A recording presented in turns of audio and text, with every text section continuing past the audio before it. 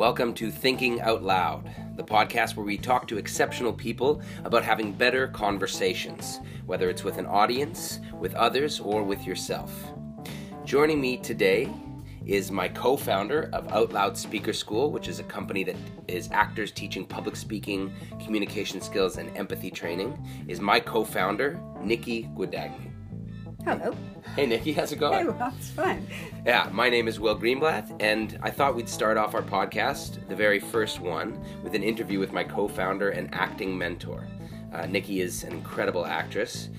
I've seen her perform, and I've been coached by her. She helped me get into theatre school, where I went to the National Theatre School of Canada. She helped me get in, and it was her really, really amazing and unorthodox coaching methods that really helped me break out and realize what acting could be, and it didn't have to be this stuffy old thing.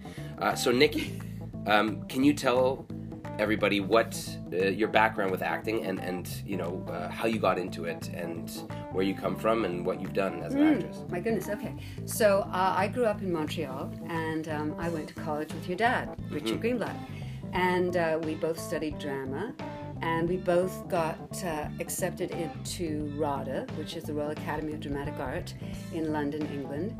And that was a really extraordinary experience for me. I was 18 years old, and I was like a sponge, and I just picked up everything that they told me, and I went to lots of theatre that I could afford, and I learned a lot. I learned a lot about class in England, which I hadn't experienced in Canada. Where how you spoke signified what class you were from and what education you had, and that was very strange for me. The vocal and physical training at RADA was very much outside in, so they always talked about how something sounded or how something looked, and that was very useful, but it can lead to a kind of hollowness because you're working on the externals and not on the internals. And then I came back to America, and I studied with Kristen Linklater a bit, and I studied with one of her prominent teachers, Natsuko Hama, at the National Arts Centre in Ottawa, where your dad was also there too. And Kristen Linklater's approach, her book is called Freeing the Natural Voice, and her approach was very much how does it feel, rather than how does it sound or how does something look. Right. And that was incredibly exciting for people because all of a sudden somebody wanted to know who I was and what I felt inside.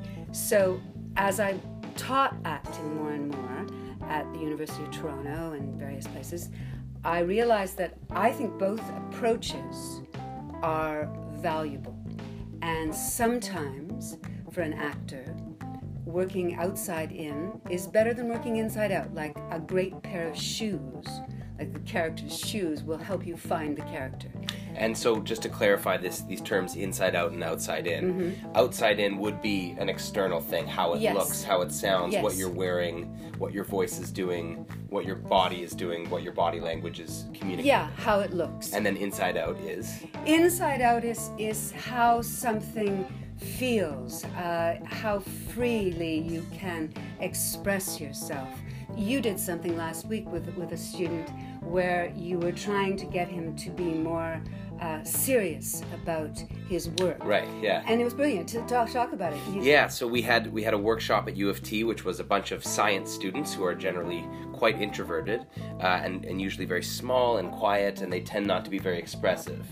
We had this one guy who was very expressive. He was great, and he had this great smile, and he was very likable, but he was trying to talk about his research, which was in the field of medicine and had to do with cancer research. It was a very serious topic, and he couldn't take the smile off his face. Right. He couldn't stop smiling, and it was kind of killing the gravitas and what he was doing. So after trying a lot of the outside-in ways of saying, take the smile off your face, or ground yourself, we finally said, I want you to think of a time in your life when nothing was funny. And the air just kind of sucked out of the room. Wow, it was amazing. And everybody stopped smiling, and he stopped smiling. And then I asked him to do it again, and it was amazing. Yeah. And he was just... So that would be inside out, thinking about a time in his life. Yes.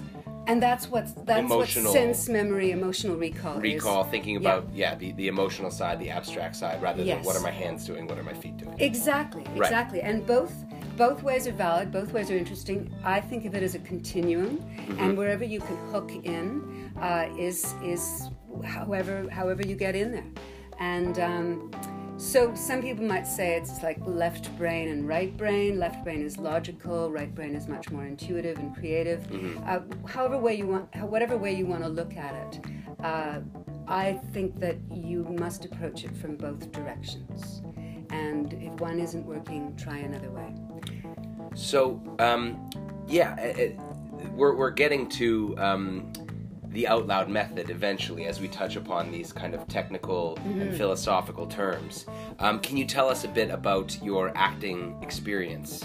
Maybe a bit about your resume, some highlights of your career and stuff. Well, I've done everything pretty well. I've done radio and TV and film and a lot of theater. And I learned early on as an actor that the more versatile I could be physically and vocally, the more work I got. And also, I learned when I was doing radio dramas, sometimes I had an hour-long radio drama and I had to play 3 different characters. So I had to learn how to change my voice. So I could play an old woman, or I could play a child, or I could play a powerful woman. And I learned to change my voice. And I realized that most people didn't know how to change their voices. And I talked to so many people who said, oh, I hate my voice. And I'd go, why do you hate your voice? And they'd go, I don't know, I just hate my voice. And it was partly because they didn't realize that they're not stuck with their voices the way they are. They can treat it like an instrument and learn about how it works. And once they figure out how it works, which we teach them, then they can learn to change it and adapt it and play it like the instrument it is. And this brings us to an interesting point, because one of the biggest resistance points that we get from people, if we're working with them and they aren't already bought into the concept that they even need speaking coaching, or that they even need to brush up on some speaking skills, is we get, well, that's fake. I don't want to be fake. I don't want to not be myself. And so basically any attempt to control your instrument, any attempt to think about how you're communicating and make an adjustment, is seen as fake and is seen as deceptive. Can you talk about that? Yeah, I've seen that very often. And Kristen Linkletter, who's an astonishing voice teacher, she called it paralysis of integrity, which is that somebody so wants to be honest and authentic that they can't move. Yeah. And they can't make a sound. And there's a lot of fear around. I remember one guy saying, no, I don't want to sound like my dad. He was a used car salesman, and I didn't believe a word he said. Yeah. And so people have ideas about a loud, confident voice is therefore a phony voice. Right. And they have all kinds of ideas about those things, and you have to help them examine those ideas. And some people believe that a very, very quiet voice is their authentic voice, and yet if you talk to them for a while, you find out that the reason they have a quiet voice is because their mother would not let them speak loudly at home. And so they've spent their whole developmental years speaking very, very quietly. And that is who they believe they are. And I come along and go, that's not the definition of who you are. You have an instrument here. You've just never been allowed to play it loudly and freely. And then I have to get them to experience that volume and that freedom, and it can be very shocking for them. They're actually hearing a deafening sound in their ears, and it's terrifying. And I've got to acquaint them with the idea that could actually feel empowering, and it's life, because vibrations are life, right? And it reminds me of this polyglot that I used to follow called Idaho Ness. I think that's how you pronounce his name. He has something called the flow technique, I believe it's called. Idaho Ness, flow technique, flow method, something like that. It's a way of learning new languages, but by using sound rather than vocabulary and grammar. The sound of the language. Yeah, flow, mimic, method. I can't remember the exact thing, but it's so fascinating. And I used to subscribe to his email list. And at one point he said, the 4 top things of how to learn a new language. And number 1 was, I keep my identity flexible. So basically, and I noticed this when I was living abroad, both in Spain and in China, people who were afraid to kind of be different than they were in their own language never learned. Yes. There's an American guy, he was never able to not be Mr. Cool. He was a great guy, but he just couldn't he couldn't be more expressive than he normally was in his laid-back kind of self. Yes. So he couldn't learn Spanish because it needed more Vitality. Yeah. You know, he couldn't just drawl and lay back into it because Spanish isn't spoken like that. Right. And then friends of mine in China who didn't want to get into the tones because they were worried they would sound weird and silly if they really got into the tones. They never learned because they were so sort of anchored in their identity that to take on a new facet of themselves that felt too unfamiliar seemed fake or seemed too scary, and that's paralysis. Yeah. Very interesting. Yes, sorry. No, just so that what we do with Out Loud is try and get people relaxed or giddy or enjoying themselves so much that pretty soon they're doing outrageously wonderful, funny things and re-describing who they are, and that's very, very exciting to watch and to listen to. Yeah, so that gets us to the next question, which is, can you say what is the Out Loud method in brief, and how can it help people? Wow. So first of all, can you say very quickly, how did you become a coach? From an actress to a speaking coach, how did that happen? And then how did you get to where we are today with the Out Loud method? Well, as I said, I became fascinated with the human voice and how it could change.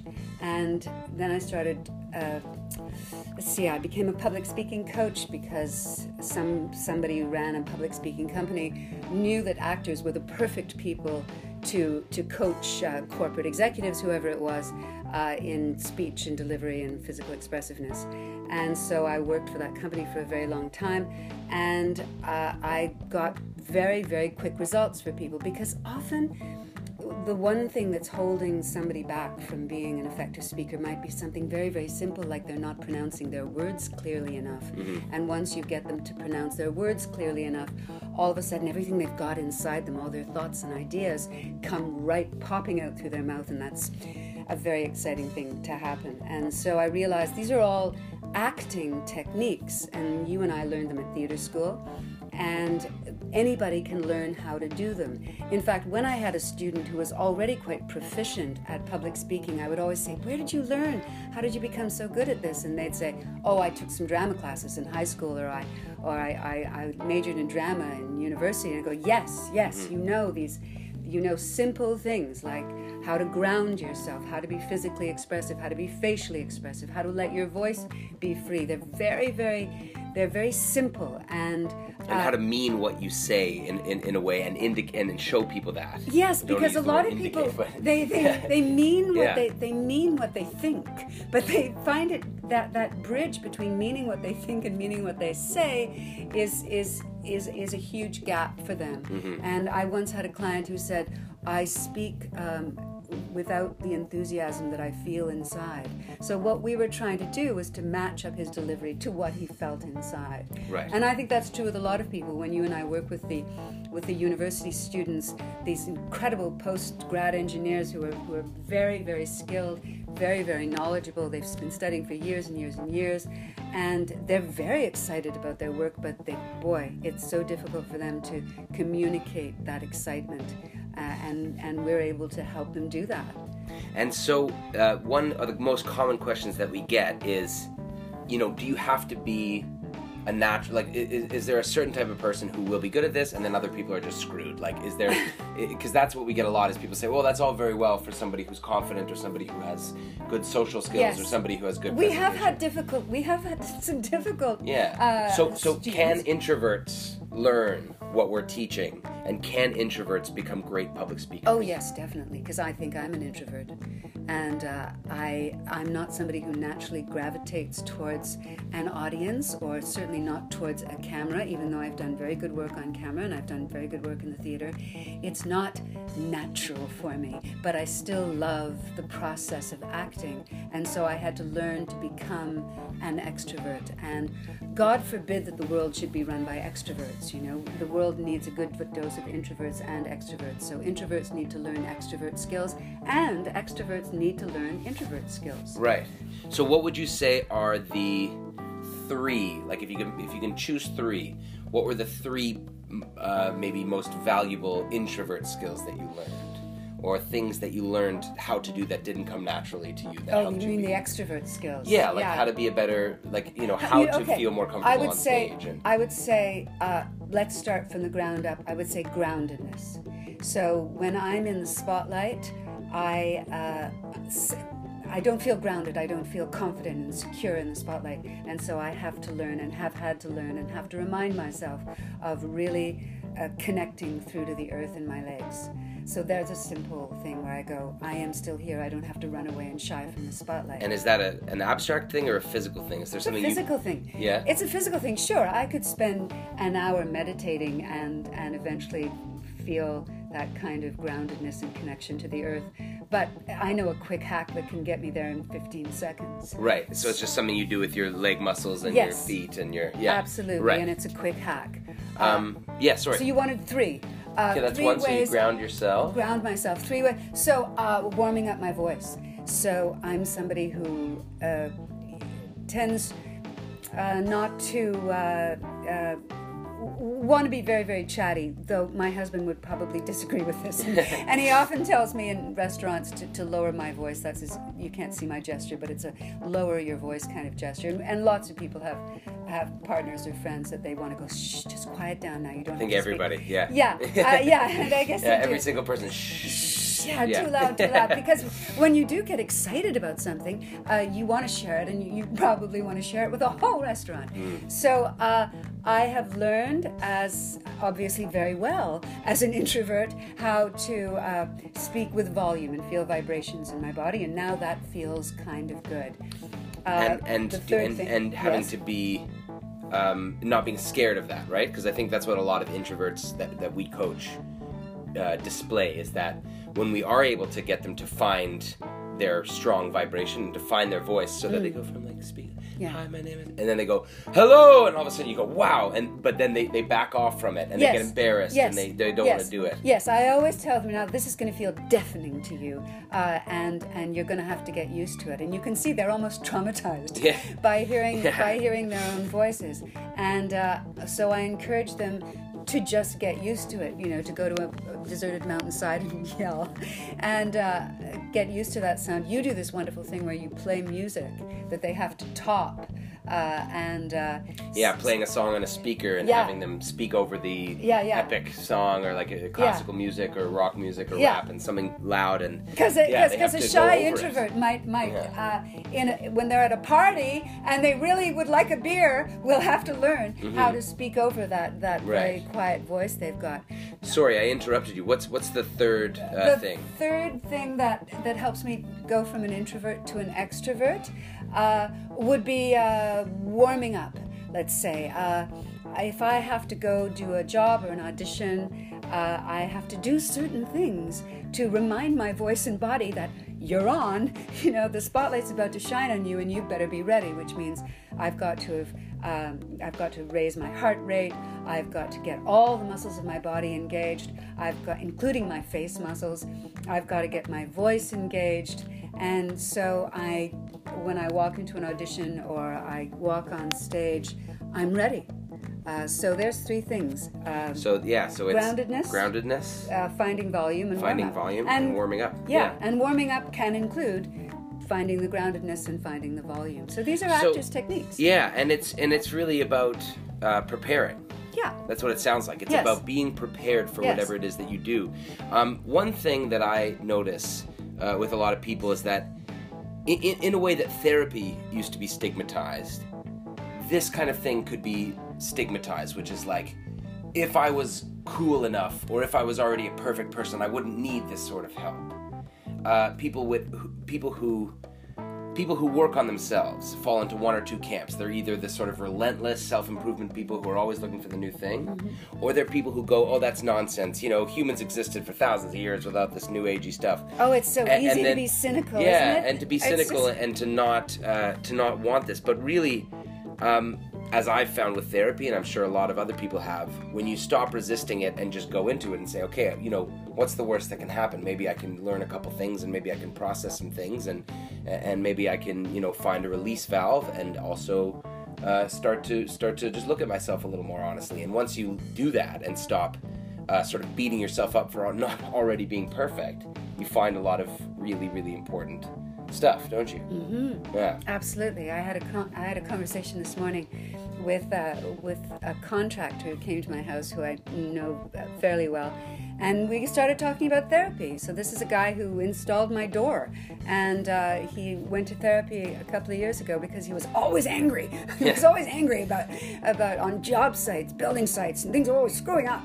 And then he went to therapy, and he realizes it was a choice to react that way all the time. And now he's actually changed hugely, and he doesn't let things bother him. Yeah. You know, there can be a basement full of water, and he goes, "Oh yeah, it's a basement There we full of go. water. Yeah. There you go. I'm not a victim of it." Right. So yeah, absolutely. And what we do, like, we always make it clear, we're not therapists. We're not in class in order to sort of tell you that we have the answers for your psychological issues, but it overlaps. Yes, in this interesting way, right? I always say, it's, for instance, really interesting. It could be interesting to find out that the reason why you speak very quietly is because your mother never let you speak louder. Right. And it's interesting. But in terms of how to get over it, yes, you can go through years of psychotherapy, and I think that's awesome. But you also have to look at the effect, which is that you speak quietly all the time. So you have to work purely on the outside in and getting your voice loud enough that you can get past that reticence that your mother induced in you. Right. And then it once these things start to happen, they can kind of have an exponential effect, and sort of once you break a little piece loose, then other things can kind of come out in a very positive way. Yes, and I believe strongly that because I've done it. I've done psychotherapy, and I've found out all kinds of things, but ultimately, if my body is still holding on to insecurities and sort of curling in on itself and being vocally very quiet, unless I change those habits, all the psychotherapy in the world is not going to help me get over whatever the traumas were. Wow. Does that make sense? Totally. I mean, yeah, we've had some pretty intense conversations in the classroom. Not often, but it happens, where people kind of come in and share something pretty personal and pretty intense, and you see it and hear it in the voice and the body. And then when something is really, once they realize that it's okay to be this way, what has happened to you and how it's affected your speaking and how it's affected your physical embodiment of what you're portraying. It's the most natural thing in the world, and that's it's a very comforting aspect of therapy, is you start to learn that this stuff is pretty clinical. Human beings are almost like boringly predictable. This tends to happen like this because of X happens because of Y, and it's pretty, and it can be common, and it can be and there's community in there, there's comfort in there. Yeah, look at all the people going to personal trainers to work on their physique, and so in a way, what Out Loud is a sort of personal trainer for your voice and your body. And the way that you so the conversations that we're talking about, having better conversations with an audience, with others, and with yourself, is about the concept of having a better conversation with yourself is changing the narrative. It's realizing that you're overblowing how important this talk is. Number one, if you're nervous at all, it's because you're thinking, oh, this is so important, and almost 100% you're overblowing how desperately important that is. Yes. You're also overblowing how much people will care if you stumble over a word or two. Yes. You're like, hey, welcome for coming today. Oh shit, and then and then you're burning with shame, and people barely notice. Probably because the shame goes back to when you were 6 years old and you peed your pants in grade 1 when you did something like that. And also there's that deep evolutionary psychological thing, which is, back in the day, in our hunter-gatherer groups, if we stood up in front of the tribe and made an ass of ourselves, we might be ostracized and maybe even kicked out of the cave. Yeah, but and for a long time, actors were shunned from society. Maybe but the idea is that there's a feeling of actual life and death. Stakes to public speaking, that don't actually have any meaning anymore. Yes. So I say, when we're talking about thinking out loud, what are the things you're saying to yourself? That it's all about words, right? What are you saying to yourself? If you're saying to yourself, if I get up and screw this up, my life is over. Yeah. Rather than, wow, I really hope this goes well. I hope it goes as well as it will go. Yeah. This will be fine. And that's what I tell myself, honestly. This will be fine. Because I get really nervous too. I have intense stage fright. Yeah. So very really? intense. Yeah. Oh, good God, yeah. Like. And what happens? Okay, heartbeat. So increased heart rate. Yeah. For me, I get horribly sweaty palms. Like I'm really? just rubbing them on my jeans, and I'm just like, oh God, and they won't stop. My voice gets tight. I have a hard time breathing. My breathing gets constricted. If it's an especially big audience, it gets worse. But in general, how I've learned to deal with it is changing the narrative and going. And so you can say this is going to be fun. I said this will be fine. This will be fine. Oh, sweaty palms is fun. Yeah, sweaty palms is fine. Yeah. Yeah, doesn't matter. I'll never see most of these people again.